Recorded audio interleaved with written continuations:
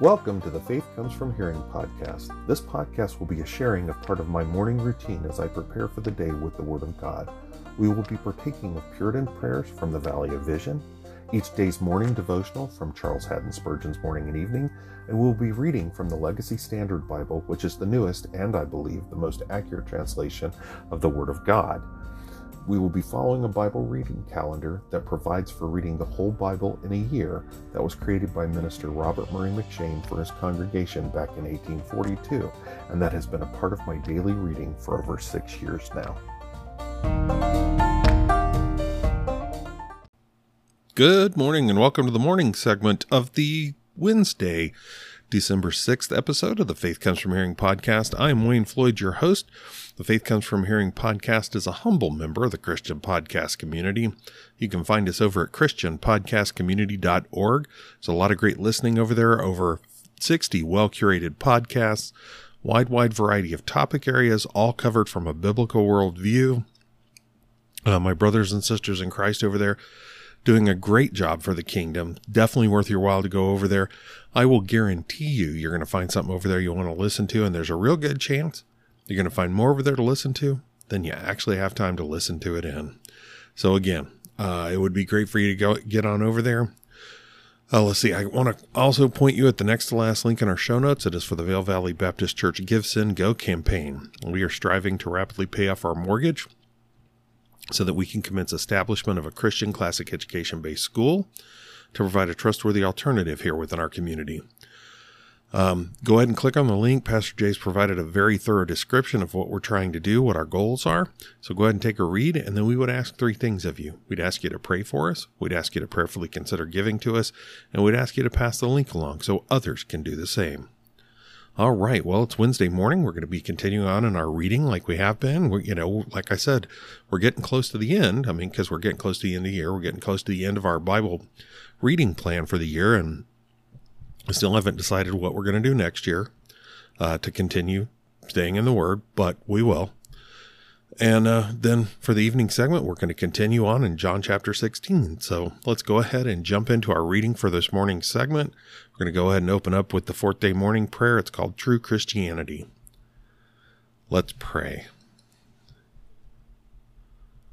Lord of heaven, thy goodness is inexpressible and inconceivable.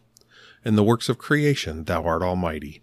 In the dispensations of providence, all wise. In the gospel of grace, all love. And in thy Son thou hast provided for our deliverance from the effects of sin, the justification of our persons, the sanctification of our natures, the perseverance of our souls in the path of life. Though exposed to the terrors of thy law, we have a refuge from the storm. Though compelled to cry unclean, we have a fountain for sin. Though creature cells of emptiness, we have a fullness accessible to all and incapable of reduction. Grant us always to know that to walk with Jesus makes other interests a shadow and a dream. Keep us from intermittent attention to eternal things.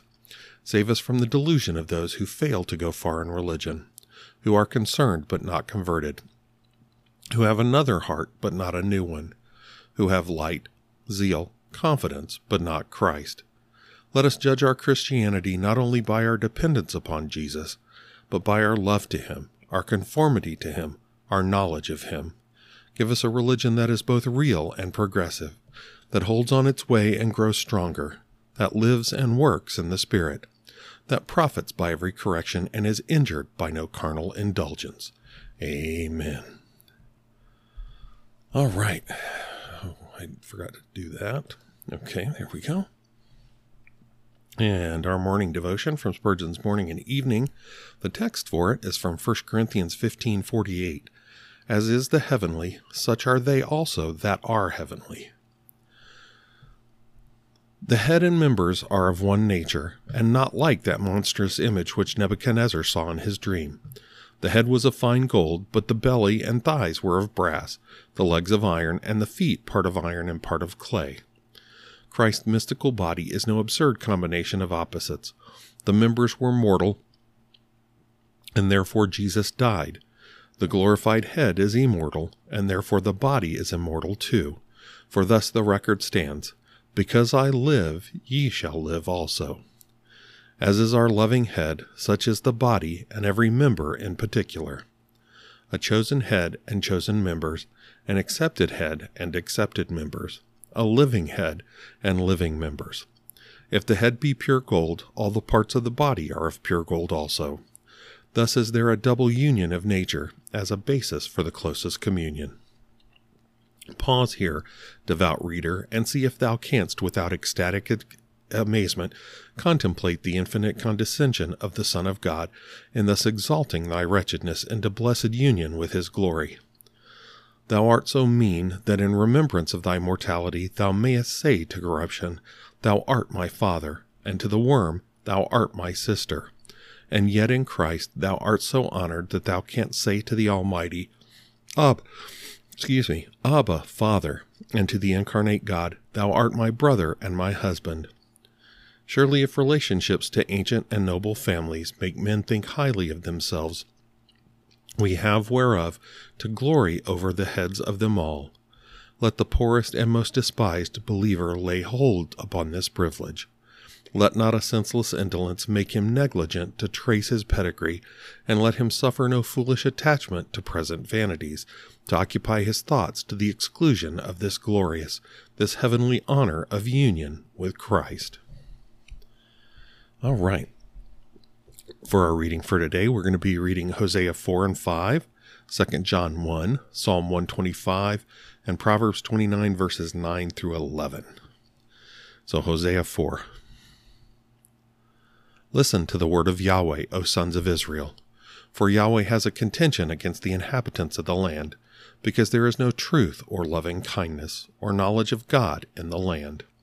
There is swearing of oaths, deception, murder, stealing, and adultery. They break forth in violence, so that bloodshed follows bloodshed. Therefore the land mourns, and everyone who inhabits it languishes. Along with the beasts of the field and the birds of the sky, and also the fish of the sea disappear. Yet let no man contend, and let no man offer reproof. Indeed, your people are like those who contend with the priest.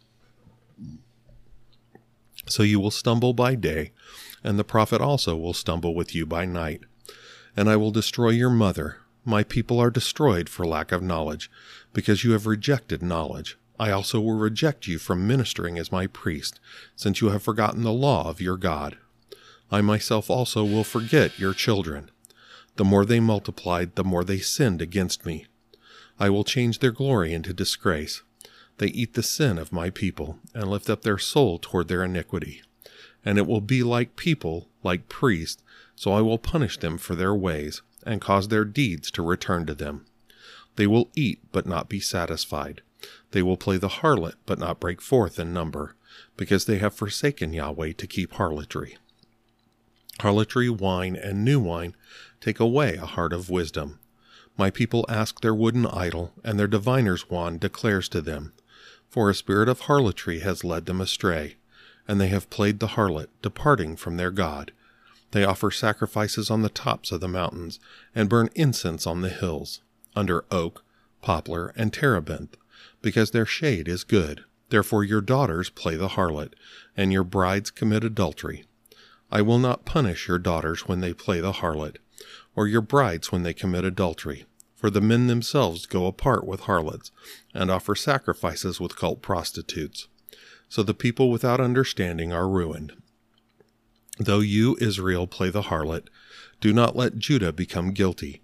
Also do not go to Gilgal, nor go up to Beth-aven, and swear the oath, as Yahweh lives. Since Israel is stubborn, like a stubborn heifer, can Yahweh now feed them, like a lamb in a large field? Ephraim is joined to idols, let him alone. Their drink gone, they play the harlot continually. Their rulers dearly love disgrace. The wind binds them up in its wings, and they will be ashamed because of their sacrifices. Hosea 5. Hear this, O priests. Give heed, O house of Israel. Give ear, O house of the king. For the judgment is for you have been a snare at Mizpah, and a net spread out on Tabor. And the revolters have dug deep into slaughtering, but I will chastise all of them. I know Ephraim, and Israel is not hidden from me. For now, O Ephraim, you have played the harlot. Israel has defiled itself. Their deeds will not allow them to return to their God, for a spirit of harlotry is within them, and they do not know Yahweh. Moreover, the pride of Israel answers against him, and Israel and Ephraim stumble in their iniquity. Judah also has stumbled with them. They will go with their flocks and herds to seek Yahweh, but they will not find him. He is withdrawn from them. They have dealt treacherously against Yahweh, for they have borne children of strangers. Now the new moon will devour them with their portions. Blow the horn in Gibeah, the trumpet in Ramah. Make a loud shout at Bethaven. Behind you, Benjamin. Ephraim will become a desolation in the day of reproof. Among the tribes of Israel I will make known what is true. The princes of Judah have become like those who move a boundary. On them I will pour out my wrath like water. Ephraim is oppressed, crushed in judgment, because he was determined to walk after man's command. Therefore I am like a moth to Ephraim, and like rottenness to the house of Judah. Then Ephraim saw his sickness, and Judah his sore. So Ephraim went to Assyria, and sent to King Jareb. But he is unable to heal you, or to cure you of your sore. For I will be like a lion to Ephraim, and like a young lion to the house of Judah. I, even I, will tear to pieces and go away. I will carry away, and there will be none to deliver. I will go away and return to my place, until they acknowledge their guilt and seek my face. In their affliction they will seek me earnestly. 2 John 1. The elder to the elect lady and her children, whom I love in truth, and not only I, but also all who know the truth, for the sake of the truth which abides in us and will be with us forever. Grace, mercy, and peace will be with us, from God the Father and from Jesus Christ, the Son of the Father, in truth and love. I rejoiced greatly to find some of your children walking in truth, just as we received commandment from the Father. Now I ask you, lady, not as though I were writing to you a new commandment, but the one which we have had from the beginning, that we love one another. And this is love, that we walk according to his commandments. This is the commandment, just as you have heard from the beginning, that you should walk in it.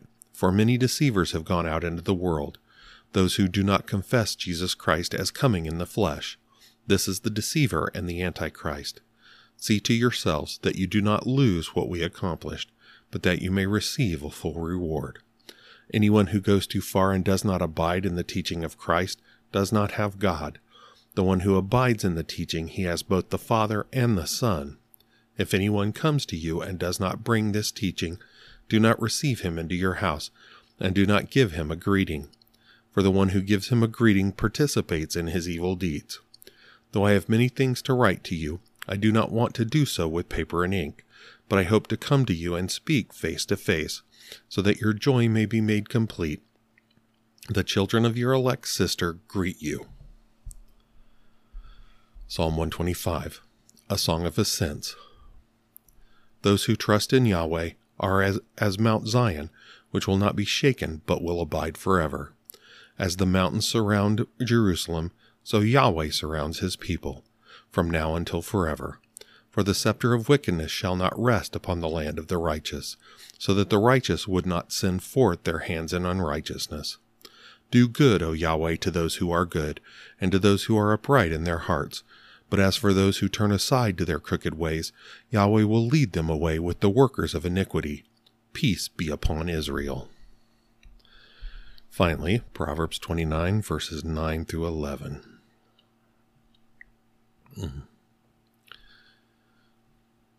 When a wise man is brought into judgment with a man who is an ignorant fool, the ignorant fool both rages and laughs, and there is no rest. Men of bloodshed hate the blameless, but the upright seek the well-being of his soul.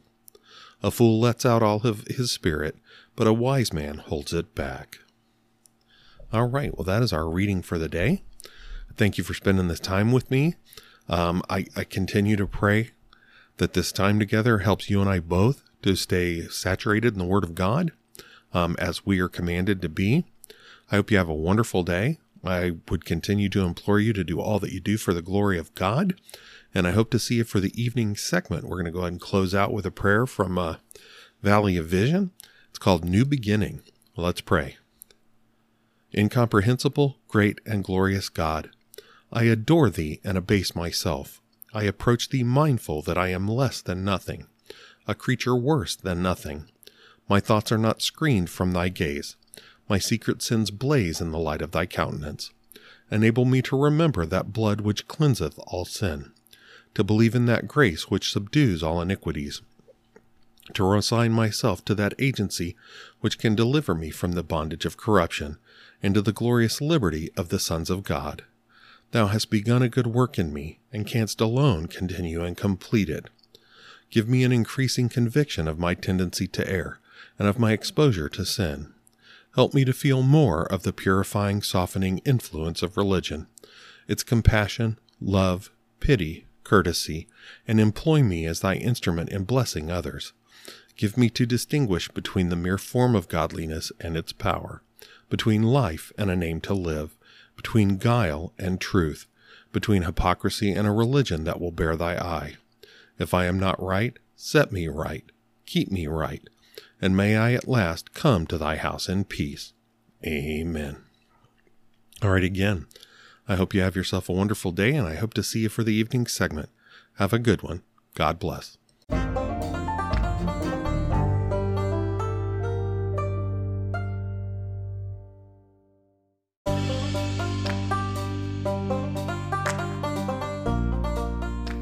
Welcome to the evening segment of the Faith Comes From Hearing podcast. Good evening, and welcome to the evening segment of the Wednesday, December 6th episode of the Faith Comes From Hearing podcast. I continue to be Wayne Floyd, your host. All right, we're going to be getting back into our study of John chapter 16 this evening, so let's go ahead and get right into it. Let's go ahead and open up in prayer. We're going to open up with one from Valley of Vision called Conflict. Let's pray. O Lord God, thou art my protecting arm, fortress, refuge, shield, buckler. Fight for me, and my foes must flee. Uphold me, and I cannot fall. Strengthen me, and I stand unmoved, unmovable. Equip me, and I shall receive no wound. Stand by me, and Satan will depart. Anoint my lips with a song of salvation, and I shall shout thy victory. Give me abhorrence of all evil, as a vile monster that defies thy law, casts off thy yoke, defiles my nature, spreads misery. Teach me to look to Jesus on his cross, and so to know sin's loathsomeness in thy sight.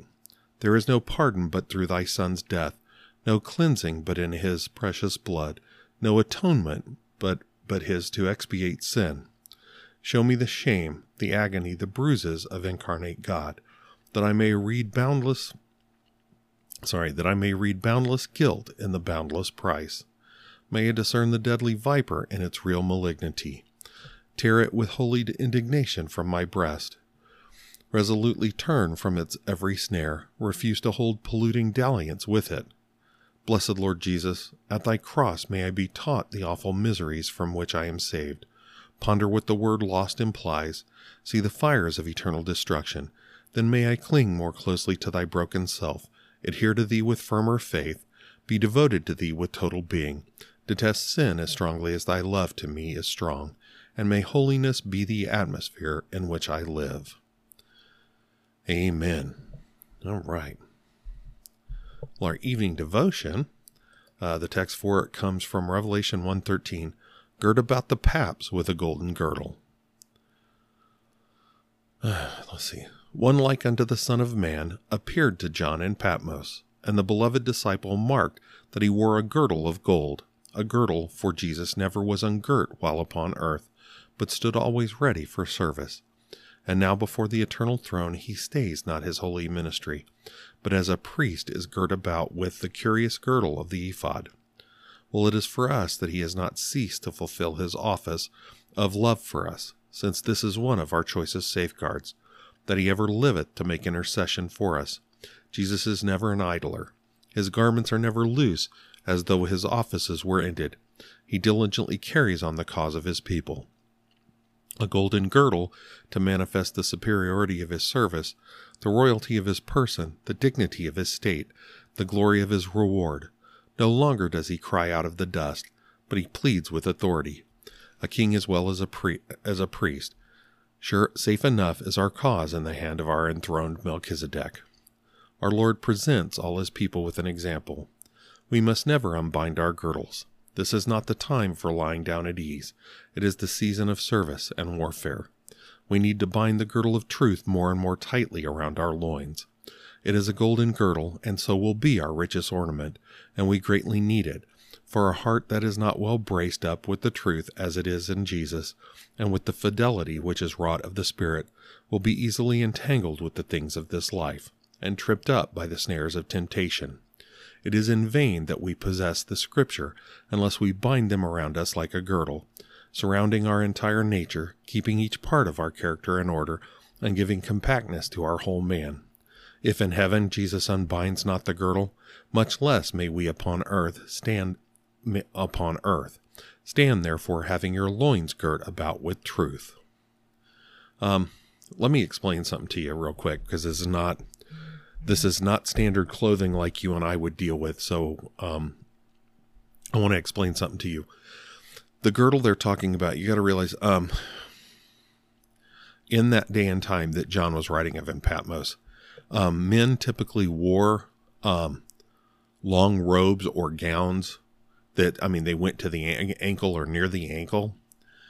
So when the man needed to move quickly, like moving in the field, trying to do field work, or was going into battle, what they would do is they would wrap a girdle around their waist that was like a belt, a really, really heavy belt, but they would tuck their robes like through the legs and up into the girdle, usually in the front, to hitch up this long robe to bring it up their legs more, giving them freer movement in the legs, thus being ready to go.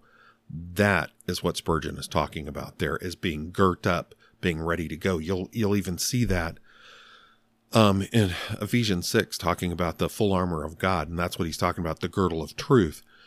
That's the girdle there, that girdle of truth. That girdle meant, and that being wrapped and everything tucked in meant you were ready to go. You were ready for battle. You were ready for war.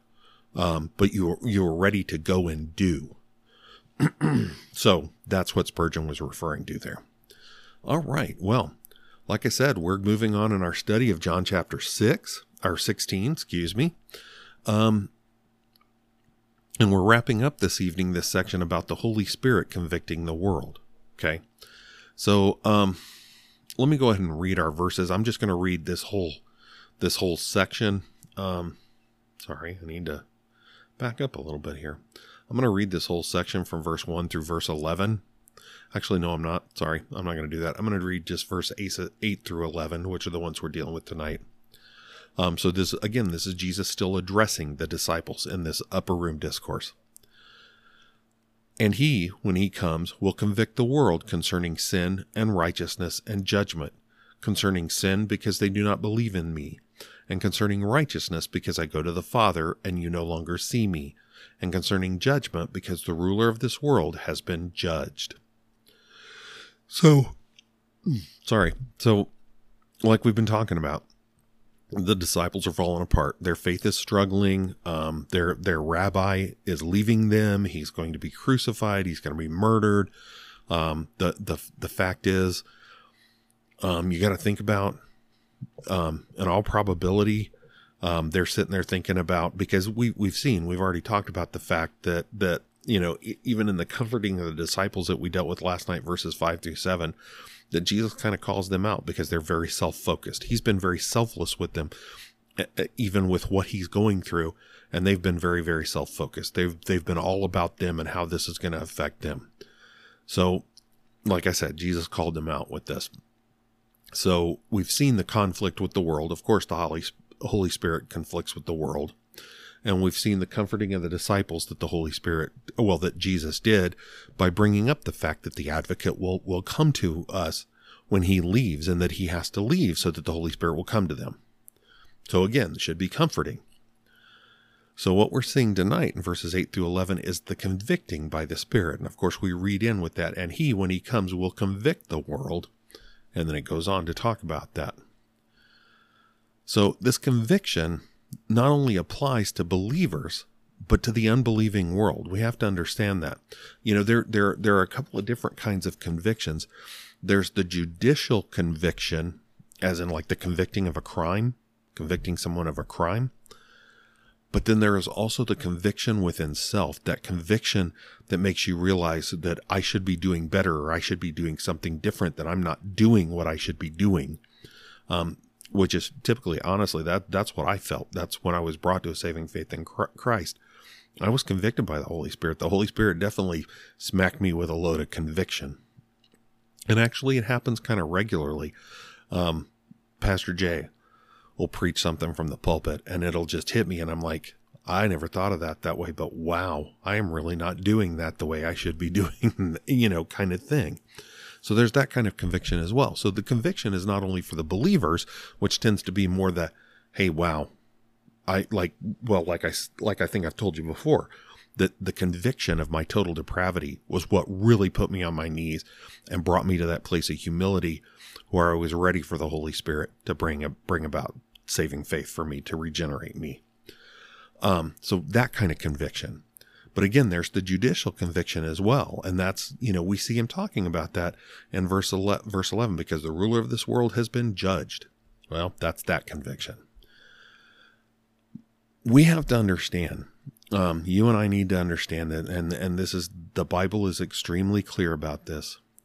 We cannot be saved without the work of the Holy Spirit in convicting us of sin and of providing regeneration to us. We're unable to do anything about that ourselves. Ephesians 2, 1-3, and this is Paul referring to the Ephesians, pointing out to the Ephesians where they were coming from. So this is you and I outside of the saving work of the Holy Spirit. Ephesians 2, 1-3, and you were dead in your transgressions and sins, in which you formerly walked according to the course of this world, according to the ruler of the power of the air. This same one talked about in verse 11 in our work.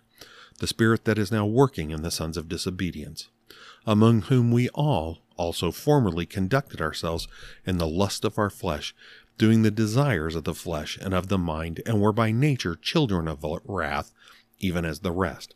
So that's Paul explaining where they came from, where we've come from, and where we would still be without the work of the Holy Spirit in us, that convicting work of the Holy Spirit and the work of regeneration of the Holy Spirit in us.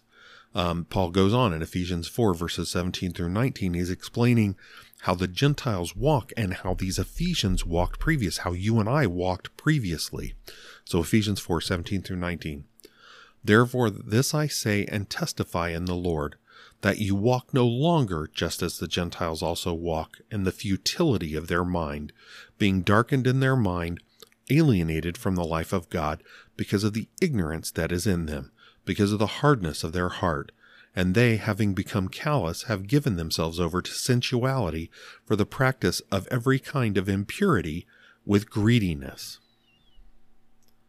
That makes very, very clear. I mean, speaking of being dead in our sins and trespasses, being darkened in our minds, alienated from the life of God, this is all outside the work of the Holy Spirit. Romans 3:10-18, I'm going to read to you, and people hate to hear this one. And this is actually Paul. He actually quotes from two different Psalms. It's Psalm 14, and I forget what the other one is. But this is Romans 3:10-18. As it is written, there is none righteous, not even one. There is none who understands. There is none who seeks for God. All have turned aside. Together they have become worthless. There is none who does good. There is not even one. That's from Psalm 14 and actually another Psalm. David writes the exact same thing. So it goes on. Their throat is an open tomb. With their tongues they keep deceiving. The poison of asps is under their lips, whose mouth is full of cursing and bitterness.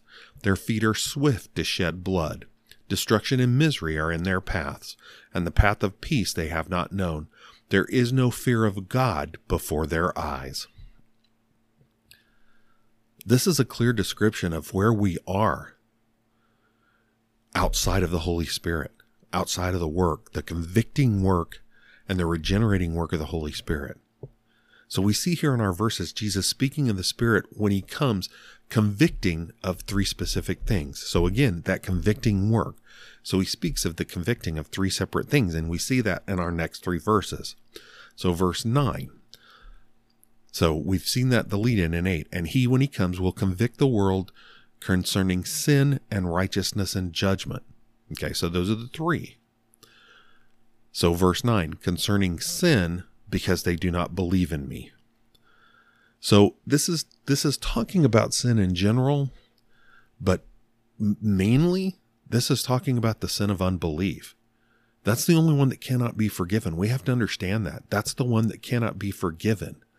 And please understand, I'm not saying somebody that young in their life or somebody, it's not that somebody, I'm not saying that somebody can't be brought to a saving faith.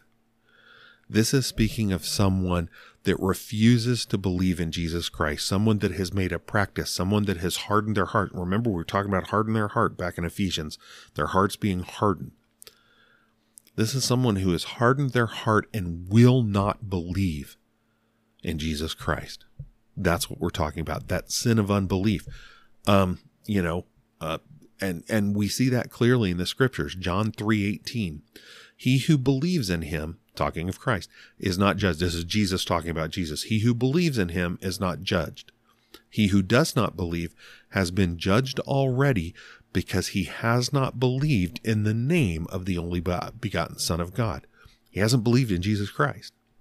John 5:40. And you are unwilling to come to me so that you may have life. Come to me means believe in me, believe in Jesus Christ. So he's saying, and you are unwilling to come to me so that you may have life, so that you may have a saving faith, so that you may believe. John 8:24. Therefore I said to you that you will die in your sins. For unless you believe that I am he, you will die in your sins. He's saying there, for unless you believe that I am the Christ, the Messiah, the Son of God, you will die in your sins. Again, that's that sin of unbelief. That's having all the facts before you, being presented with all the evidence. And you got to realize that by the fact of John, by the time of John 8:24, the amount of teachings and miracles and everything else that was out there, all the evidence was there to tell anybody that this was the Son of God. And if they're continuing to choose to not believe, then they'll die in their sins. They're convicted. That's the conviction we're talking about. That's the conviction done by the Holy Spirit. He's convicting the world. And the next one is convicting of righteousness. So verse 10, and concerning righteousness, because I go to the Father and you no longer see me.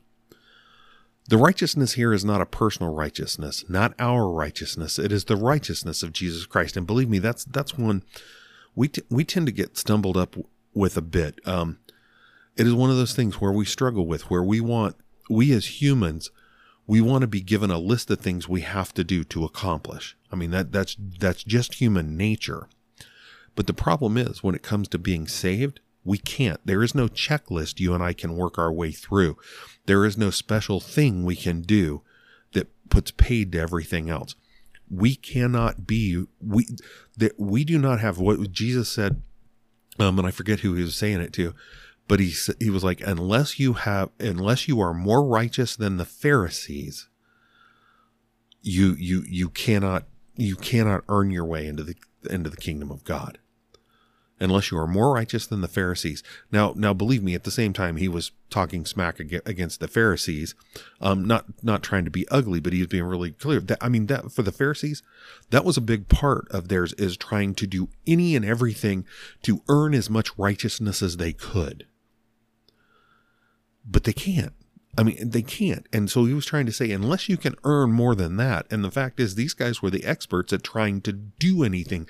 That is why any bit of faith out there that tries to tell you that there are things you have to do to earn grace, things you have to do to earn righteousness, to earn your way into heaven, is false and is of the devil. Okay? So again, this righteousness here is not personal righteousness. It's not our righteousness. It is the righteousness of Jesus Christ. It is his righteousness that we are draped with and allows us, like it says in Ephesians 1, to stand holy and blameless before a just God. Nothing of ours. It's not our righteousness. It is Jesus' righteousness that is imputed to us as our sins are imputed to him. And I wanted to read this to you. Romans 1:15 through 17. In this way, for my part, I am eager to proclaim the gospel to you also who are in Rome, for I am not ashamed of the gospel, for it is the power of God for salvation to everyone who believes, to the Jew first and also to the Greek. For in it the righteousness of God is revealed from faith to faith, as it is written, but the righteous will live by faith. Now, the reason I quoted these verses were what brought Martin Luther to a true understanding of the fact that it is not our righteousness that earns salvation, but an alien righteousness placed upon us that brings about salvation. That alien righteousness is the righteousness of Jesus Christ that is imputed to us upon the Holy Spirit regenerating us. Again, and that was the thing, that is what opened Martin Luther up to dig back into the scriptures and brought him to the point of posting the 95 Theses on the door of the Wittenberg Chapel. Okay? Was that realization, for in it the righteousness of God. Again, the Greek there makes clear that righteousness is not our righteousness, it is the righteousness of God that brings about, or that comes through the saving work of the Holy Spirit. We are convicted by the comparison of our righteousness or lack thereof against the righteousness of Jesus Christ, the perfect righteousness. We're convicted by that. That's the thing. It becomes, and I definitely came from before I was saved. I thought I was a nice guy. I thought I was an okay guy. And I guess I was by worldly standards, but I was comparing myself to the world. And when it was made clear to me that I was comparing myself to the wrong criteria, that the thing I had to be, that the criteria, the bar I had to be measured against was God, was Jesus Christ, that I could never measure up to it, that only the righteousness of Christ draped on me would be of that righteousness level that I could stand before God. No, and note this part, because as he says at the end, because I go to the Father and you no longer see me. This is evidence of Jesus' righteousness himself. Again, Jesus is saying he's going to go to the Father. Well, nobody can stand before the Father that is righteous. Habakkuk 1:13, your eyes are too pure to see evil, and you cannot look on trouble. Do you think that if Jesus' righteousness was anything but a perfect righteousness, that he could have stood before God? Well, that's the righteousness that Jesus drapes upon us, thus allowing us to stand holy and blameless before a just God, as it speaks of in Ephesians 1. So again, that conviction from that righteousness. And then the convicting by the Holy Spirit concerning judgment, verse 11, and concerning judgment because the ruler of this world has been judged. We know that the world's judgment is completely flawed, so it is convicting about that judgment. Our world judges that women can be men and men can be women. It judges that obvious life in the womb is not life and therefore just garbage to be flushed at a whim.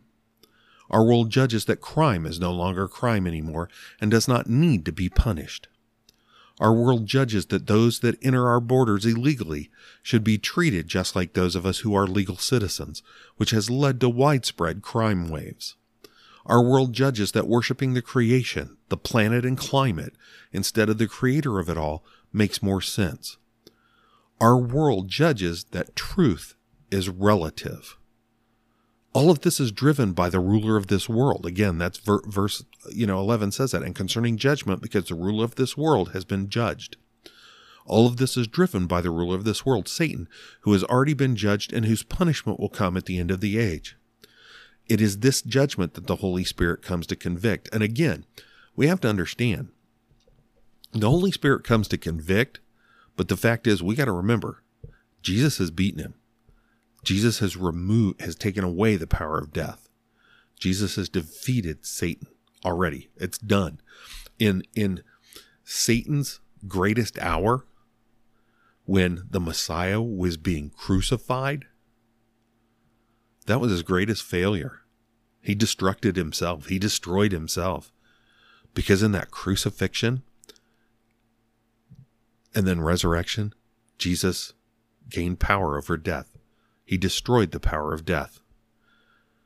And he put an end to the work of Satan. I mean, not that it won't still go on, but the fact is Satan eventually loses.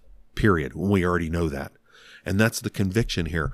But that's the thing. These judgments we see in our world, they're driven by this. And it is that conviction. For those of us that are truly saved, at least for my wife and I, we sit there and we look at the stuff that is going on in our community, in our state, in our country, around the world, and we are just appalled. It makes us want to weep because we are fools. Our world is fools. It is folly. Everything is folly. The ridiculousness, the fact is there is no such thing as facts anymore. I mean, it doesn't matter if you can see something exactly as it is. If you don't want to perceive it that way, you can turn around and tell somebody it's not that way. I mean, people get in trouble because they won't refer to somebody by what they want to be referred by. And I'm not talking a name. I mean, that's the thing. Somebody wants to go from being Bob to being Charlie or something like that. Okay, fine. You want to legally change your name? Okay, fine. But you want to tell me that I have to go and say that somebody that is genetically a man is a woman? That is ridiculous. It is ridiculous. They are not. Well, maybe they feel that way. So feelings don't matter squat. Reality, truth, does not care about your feelings. Truth does not care about your feelings. And let's be clear. In this world and in this generation, we have all got to, let's see, how do I want to put this? We all have to man and woman up and start behaving like adults. Start behaving like mature people and put aside our feelings and all our weepies and our triggers and all that garbage and start being constructive citizens in this world. Because I'm sorry, when that's all you're doing, all you are is a victim and honestly a burden to the rest of the world. Get over it. Put your shoulder to the grindstone.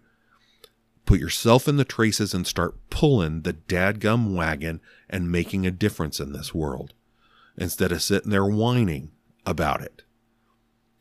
That's the thing. Our world is ridiculous. Our world is ridiculous. And the Holy Spirit has come to convict it.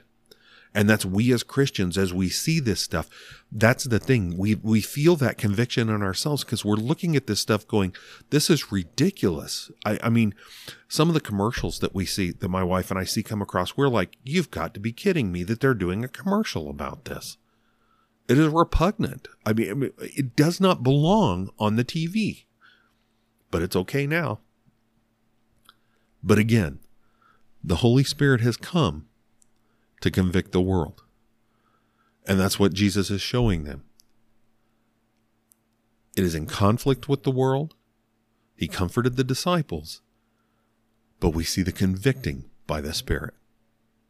All right. That's going to do it for this evening. I thank you for spending this time with me. I continue to pray that this time in the Word helps us all to get a deeper understanding of the Scriptures. I hope you have yourself a wonderful evening. Let's go ahead and close out with prayer. We'll close out with the fourth day evening prayer, God all-sufficient. Let's pray. King of glory, divine majesty, every perfection adorns thy nature and sustains thy throne. The heavens and earth are thine.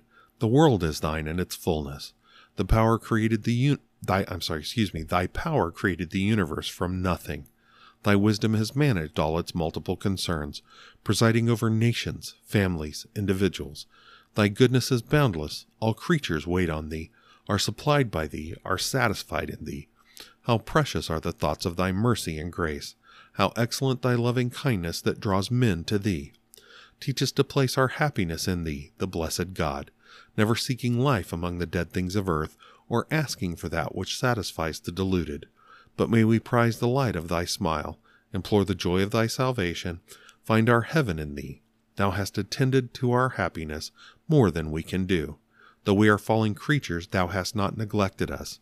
In love and pity thou hast provided us a Savior. Apply his redemption to our hearts, by justifying our persons and sanctifying our natures. We confess our transgressions. Have mercy on us. We are weary. Give us rest. Ignorant, make us wise unto salvation. Helpless, let thy strength be made perfect in our weakness. Poor and needy, bless us with Christ's unsearchable riches. Perplexed and tempted, let us travel on, unchecked, undismayed, knowing that thou hast said, I will never leave thee nor forsake thee. Blessed be thy name. Amen. All right, again, I hope you have a wonderful night, and I hope to see you for tomorrow morning's segment. And have a good one. God bless.